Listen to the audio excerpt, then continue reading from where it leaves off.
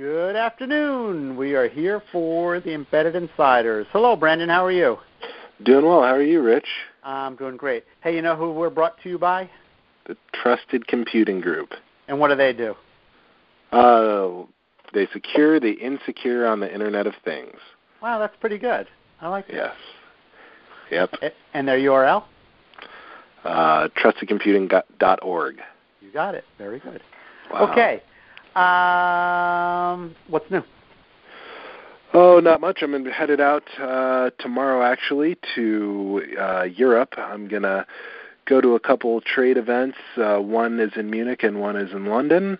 So our friends at Publitech were gracious enough to invite me, and we'll see a couple of their clients out there, and hopefully we'll learn a lot about what's going on, maybe some Industry 4.0. We'll see. Is Europe ready for you? No one or nowhere is ever ready for me. I am also heading out. I'm going in the opposite direction. I will be in the Silicon Valley for ARM TechCon and lots of other stuff that's happening this week. Why did we do it that way? You're in Jersey, I'm in Phoenix. I don't know. Okay.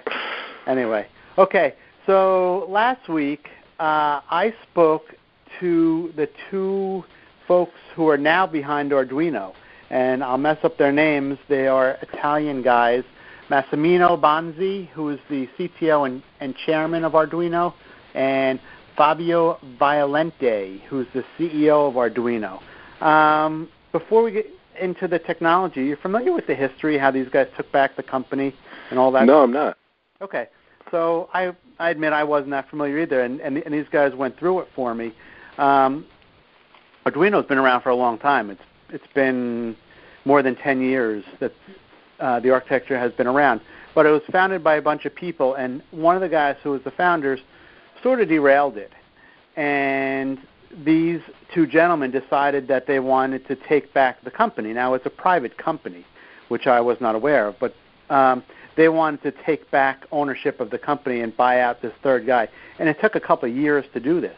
And they just wrestled away ownership of the company. I don't know if wrestled away is the right term, but they probably just bought the guy out. But they now have ownership of the company, and the community reacted in a very positive way. They were very excited that there's not new leadership, but the old leadership is back, and they're guiding the architecture, and it has new life. Can I stop you real quick? I'm sorry? Can I stop you real quick? Sure. How did the previous partner derail it? I mean, Arduino seems like it's been going gangbusters, sustained gangbusters for a while. He wanted to take in a direction that was not conducive with open source and the whole community thing. Okay. Gotcha. Sorry for interrupting. That's okay. So anyway, so the architecture is back on its feet. But what I was a little surprised with the direction that they want to take it. Okay, so now I'm of the mind that Arduino is really for the maker. The Maker Pros dabble, but it's really for the maker. And by the things that they're doing with it, I get the feeling that they want to take it in the Maker Pro direction. Like one of the big ones was adding on extensions for these low-power wireless area networks. They're very high on LoRa, for example. If you're a maker, why do you need... Yeah, a maker doesn't need LoRa. Wings, right? So, I asked them this because I always ask because I don't generally hold anything back. Now that these two guys own the company and they want to make money, is this their way of making money? Because now you could sell thousands of boards to each individual as opposed to one board to each individual. And they sort of said, yeah, we could do that, but that's not really our focus. And I hate to say I didn't believe them, but you're sort of guided by your actions, and their actions tell me that that's the direction that they want to go. The things that they seem to be adding onto the spec look like they want to be in the pro space and in the actual OEM space. That seems like risky business to me. you can say what you want about open source, and there are ways to do it where you still have a maker, true maker community, and then a Maker Pro community. And the spec can serve both in different ways based on the extensions that are added. Kind of like Linux. But you always run the risk that makers start seeing this as more of a closed or proprietary or not intended for them ecosystem, depending on what's added and how the architecture evolves, and that would be not good. So if you're BeagleBone or your Raspberry Pi, are you saying licking your chops? Yeah. Yeah. That's I would think so, and the original Arduino ran off an Atmel chip, which of course got acquired by Microchip.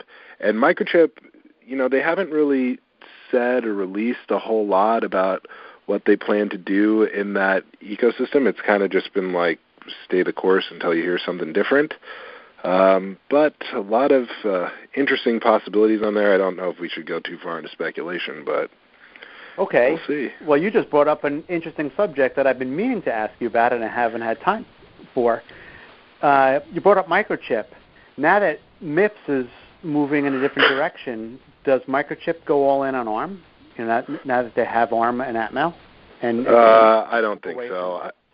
I don't think so. I mean, they're one of the, from a previous conversation, one of the last bastions. Now that while we see what happens with the MIPS architecture, so it's not like when you choose an architecture, processor architecture or microprocessor architecture, it's not like it's easy to just say, all right, we're done with it. So everybody who's working on MIPS is, their entire development organization is probably built around using the MIPS architecture. So you can't just stop and say, we either need to hire all new developers and, engineers, software engineers, or we need to retrain all of our developers on the ARM architecture or maybe, IA. But that's not Microchip's problem. No, I know. That's actually beneficial for Microchip, right? Where are they going to go now? Well, if it was me, I wouldn't be going to Microchip's ARM if they abandoned me with MIPS. No, I mean the development, the like OEMs that are designing based on MIPS. If Imagination's gone and you're used to using the MIPS architecture, obviously those are two different ends of the MIPS spectrum from those companies. But maybe you switch over to Microchip and see how they can help without forcing you to go to a different processor architecture. Okay. Interesting speculation. I'd like to hear from both of these organizations and see what they have to say. Yeah, maybe we can get somebody from Microchip in. Yep, absolutely. All right. Well, you enjoy Europe, and hopefully you'll leave it the way you found it. I'm not sure how happy they are with us over there these days. Yeah, I hope they're stocked up on Wiener Schnitzel and beer. Very good.